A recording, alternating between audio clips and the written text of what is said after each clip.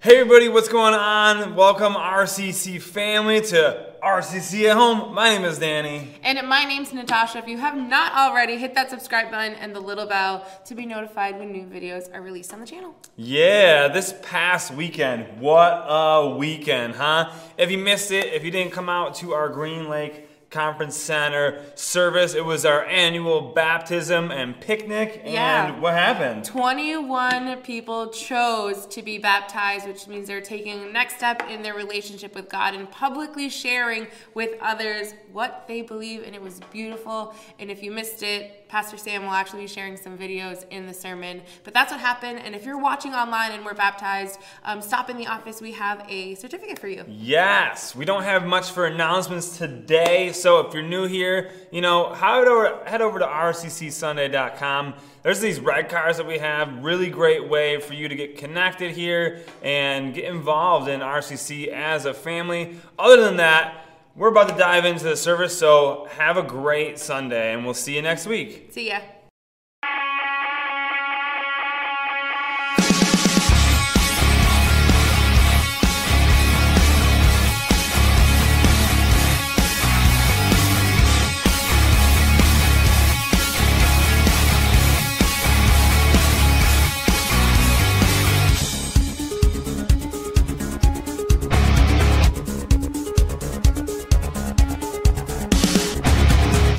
Hey RCC family, welcome to RCC at Home. My name is Sam, one of the pastors here, and I've been thinking about a week and a half ago, right? A week and a half ago, we had a storm barrel through Ripon, and it has been a week and a half. A week and a half that's been busy with all kinds of manual labor for so many people. There's been trees down, brush everywhere. People have been just helping and cleaning up. There's been so many instances of how much worse it could have been. So we're so grateful to God for that. But it was definitely bad enough that a lot of us got really, really dirty. The best part about it, though, is just what an incredible community we live in. So many people lending a helping hand, helping each other out, caring for other people, checking in on other people. It has been incredible, even though it's been so much work.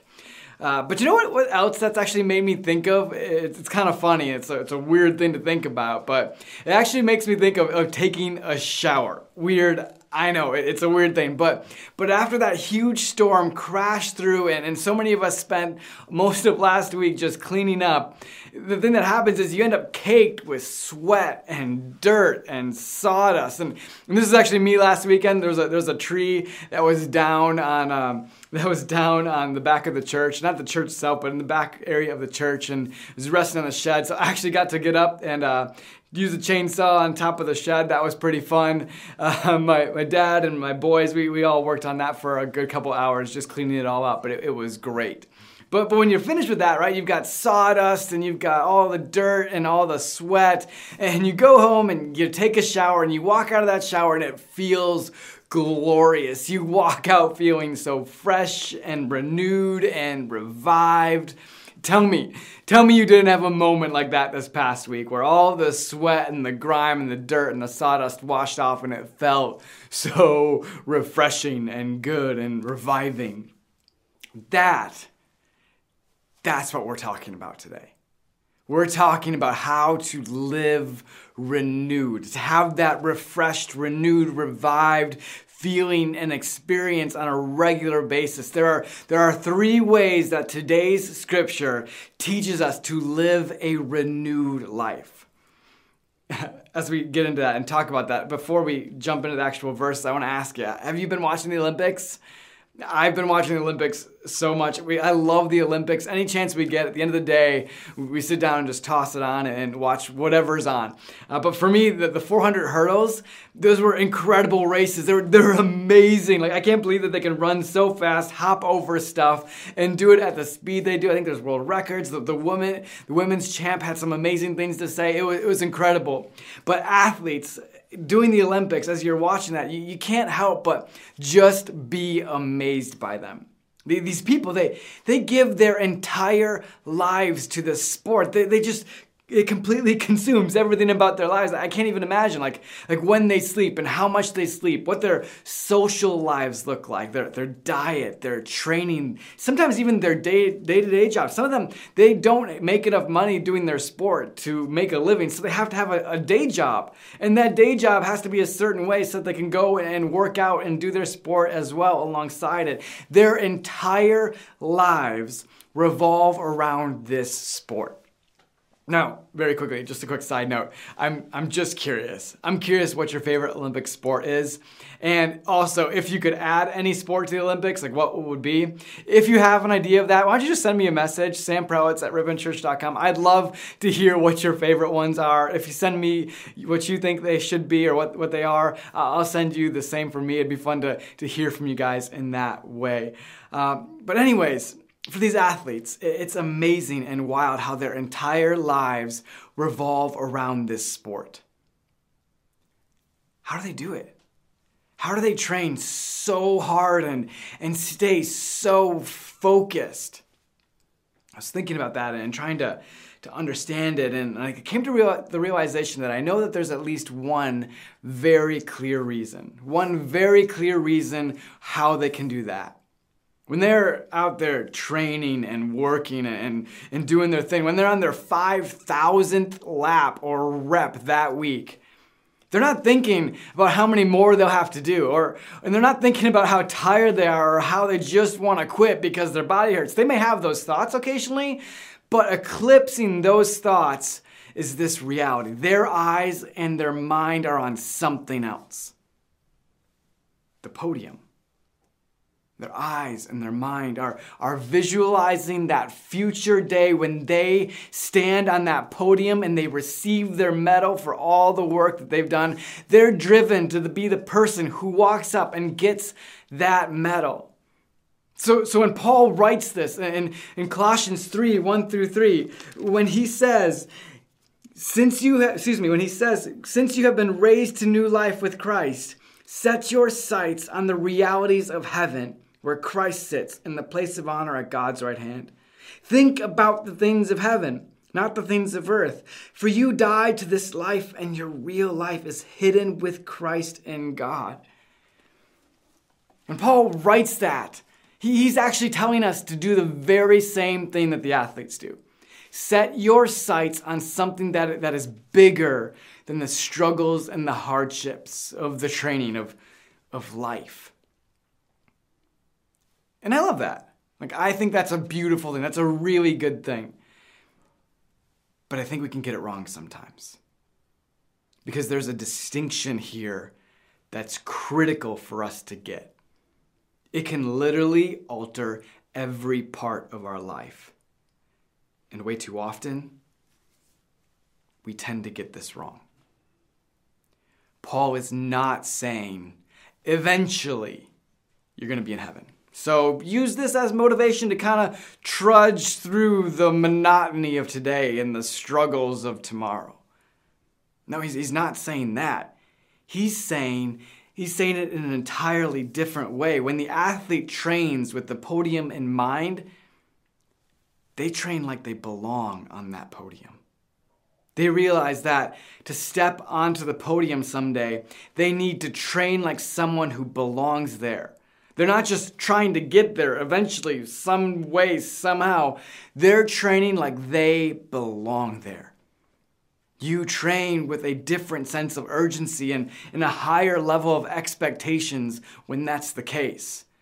When it says, think about the things of heaven, not earth, for you died to this life. Your life is now hidden with Christ and God, and some future day that will be revealed when Jesus is revealed. When it says those things, it reminds us not to trudge through this life waiting for the next so it can finally someday get better. No, it says to live with a heavenly mentality now. To live by heaven's standards now. To live up to God's call now. not the ever-changing standards of culture, not to live up to those standards, because you can never live up to those standards. They're always changing. But to live like you belong in heaven now. You've been adopted into God's family, God's kingdom, and you belong as part of heaven now. That's our first step. That's our first step. Setting your sights on the realities of heaven is the first of 3 ways today that you can choose to live renewed by Jesus. But when you do that, when you set your sights there, it requires something of us. It inspires something in us. We can't just keep living how we were living before. Someone I was reading from put it this way. It says, genuine Christians will see all things against the backdrop of eternity. As people who live for eternity, we're inspired to live now in an eternal way, in a heaven-inspired way, which is why this comes next. It's verse 5 in chapter 3, and Paul says this. He says, so put to death. Put to death. Put to death. I gotta stop there. And we can't read any further because we need to recognize what that doesn't say. It doesn't say, stop for a little while. It doesn't say, just cut back on it a little bit. It doesn't say hide it just a little better or make sure no one's watching. No, it says put to death. That feels like a really extreme statement, and it is. But before we talk about what God tells us to put to death, I have to tell you a quick little story. I was reading the news a couple weeks back, and I stumbled across this story about a guy who was out in the wild parts of Alaska. He kind of set up this mining camp that was great, right? Like he was out there in the middle of nowhere, all by himself. Who knows why he was there, but that's where he was. And he couldn't reach anybody, didn't have any cell service, was completely out there on his own. So as he's out there on his own, there's this wild thing that happens. There's this grizzly bear that shows up. Now that's a scary thing, right? A grizzly bear showing up. That is frightening. And this grizzly bear shows up and begins to terrorize him. Like he just survives the first attack. He's got a pistol and he's able to fend himself off, and he thinks he's fine. And he's all good to go, and he goes back, spends the night, but here's the thing. Night after night after night, this grizzly bear comes back and terrorizes the guy. Can you imagine? You think maybe this is the last one. Maybe finally he's gone for good. But he keeps coming back.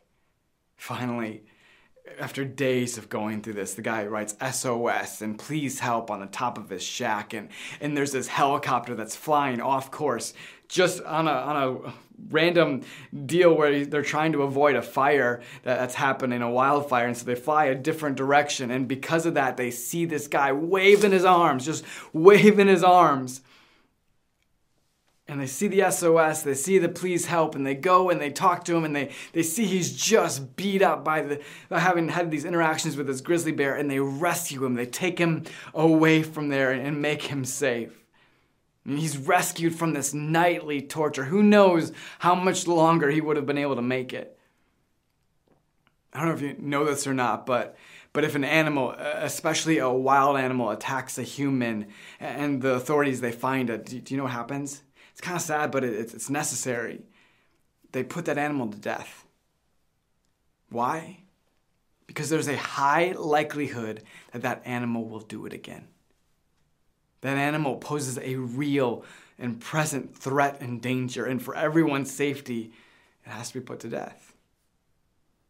When Paul says put to death, he says so because what he tells us to put to death, these things, they pose a real and present danger to our actual lives. It's not because he wants our lives to be harder or for us to feel constrained. It's because God knows how dangerous these things are for us. So we need to put them to death. And so this is what he says, Colossians 3, 5 through 9. He says, so put to death the sinful, earthly things lurking within you. Have nothing to do with sexual immorality, impurity, lust, and evil desires. Don't be greedy, for a greedy person is an idolater, worshiping the things of this world. Because of these sins, the anger of God is coming. You used to do these things when your life was still part of this world, but now is the time to get rid of anger, rage, malicious behavior, slander, and dirty language. Don't lie to each other, for you have stripped off your old sinful nature and all its wicked deeds. Now, I'm not here to judge. God knows I've got my own things that need to be continually put to death. And I'm not claiming any of this stuff is easy. But if we want to live a renewed, fresh start, sights set on heaven kind of life, and we can do that, you can do so by putting these things to death in your life. Putting these things to death, it takes 3 things. The first is this: you have to decide to stop, or decide to remove yourself from that place with this inner heart, mind, soul, part of your will to make a decision. Secondly, it requires us to ask for God's help, because we can't do this on our own. And he's ready and willing to help. And Jesus officially put all of these things to death when he died on the cross. He destroyed their power with that powerful act. If you struggle, let's talk, shoot me a message. But there's one more thing to do, and it's the third way to live a renewed life. And it's this. It comes right out of Scripture. It's Colossians 3:10. Paul says this. He says, "Put on your new nature and be renewed as you learn to know your Creator and become like Him." 2 things from that verse. First, if you don't put on the new nature on purpose, the old one is just going to grow back like a 5 o'clock shadow. Or it's going to be like that bear returning night after night after night to terrorize. Hear this. You cannot get rid of it unless you replace it. You cannot get rid of it unless you replace it. You cannot get rid of it unless you replace it. That's why Paul says, put on the new nature. And we're going to talk about what that new nature looks like a whole bunch next week. So be here for that next week. It's essential. But it's essential to fill the void it leaves behind with the good things God has for you. You can't replace it. You can't get rid of it unless you replace it. The second thing about that verse, I just have to say, how absurdly incredible and amazing and encouraging is that verse. Put on your new nature and be renewed as you learn to know your Creator and become like Him. How do you live renewed? It's so simple. I don't want us to miss it. It's by getting to know your Creator. By spending time with, learning about, worshiping, doing things with, being an apprentice, a follower of Jesus. What happens when we do that? The verse says it straightforward. It says, we become like Jesus. We begin to represent Jesus well. And we can do that well because we have a personal and real relationship with Jesus. You begin by simply getting close. You get close. You can live renewed by putting on your new nature, and you do that by being close to Jesus. And if you're listening today and you just don't feel close to Jesus, you can. You can feel close to Him. It's possible. It's one step away. Doesn't matter what you've done. It doesn't even matter who you are, or what your background or history is. I mean, listen to what Paul says next in this last verse from Colossians for today. He says, in this new life, it doesn't matter if you are a Jew or a Gentile, circumcised or uncircumcised, barbaric, uncivilized, slave or free. Christ is all that matters, and He lives in all of us. You can live a renewed life. You can literally live a renewed life, and you can do it 3 ways. First, by setting your sights on heaven. Like an Olympian on the podium, you can live like you belong there. Secondly, you can do so by putting sin to death in your life. You can put it to death because Jesus did so on the cross. And you can replace it so it doesn't return. Number 3 is put on your new nature. You put on your new nature by growing closer and closer to Jesus. This is God's direction for us for how to cancel culture's hold on our lives. to live by God's standard, with a view of heaven instead of the standards of this world. There's a start to this process. It's very simple. It's a prayer of saying to Jesus that you want to place him in the leadership role in your life. I'm going to give you a chance. If you've never done that, I'm going to give you a chance to do that in just a moment. But if you've started that process, if you said, hey, Jesus, I want you to lead my life, forgive me for the ways I've messed up, thank you for what you did on the cross and for that forgiveness and new life I can have through you. If you've begun that relationship with Jesus, you need to know that we still live in a broken and really messed up world. And this process is how we live that renewed life that Jesus calls us to live in the middle of that kind of world. If you want to ask God for his guidance and his support to live like that, I'm going to say a prayer that you can pray along with me as well. So whether you want to say to Jesus, I want you to be the Lord of my life, the leader of my life, or you want to say, Jesus, I need your help doing this on a regular basis. I need you to be in this on a daily basis for me. You can pray either of those things with me right now. And so we're going to pray, then I've got just a little bit more for you after that. Would you pray with me? Dear God, some days we feel like we just need a fresh start and shower off, right? These moments where we feel like we are just covered in the grime of this world. God, we ask that you would lead us. For those of us who have never told you, Jesus, we want you to lead our life. Forgive us for trying to do this thing on our own, for all the ways that we've messed up in the past for our sins. Thank you for paying the price for those things on the cross and putting them to death yourself. Now, help us to live this life in a new way. Help us to set our sights on heaven. Help us to put that sinful stuff to death through your power. And then finally, God, help us to continue to live this way with a new nature, the one that you give us. Help us to put that on and take off the old one. We thank you, God, and help us to do that on a daily basis, knowing that we live in a messed up world and it's going to continue to get us dirty.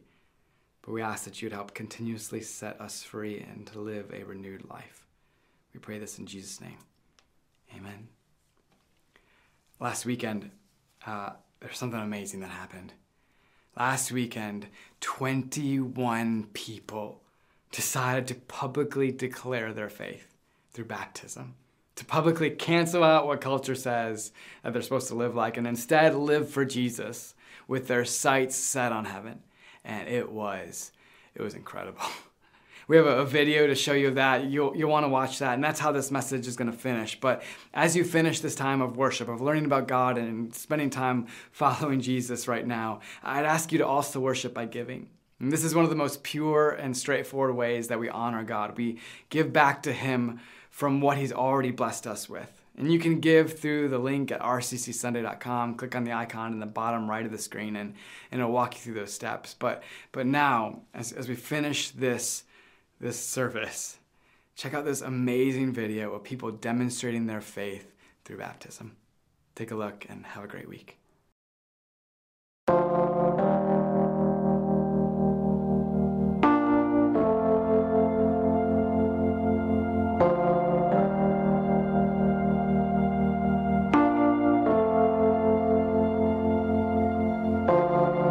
I'm coming back to the start, where you found me. I'm coming back to your heart. Now I surrender. Take me. Buddy. You're doing great. This is all I can bring.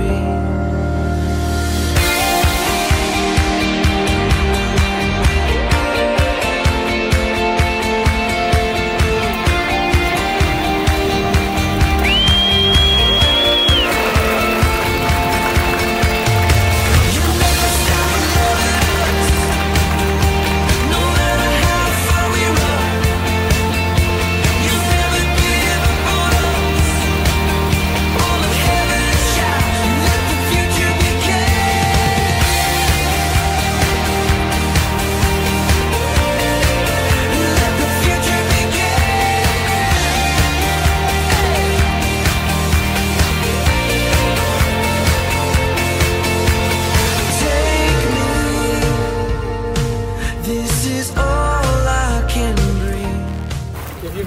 watched this and you're feeling right now like maybe you should, you definitely should. If God's the one tapping on your shoulder, if you'd like to come forward right now, we can baptize you today. Yeah!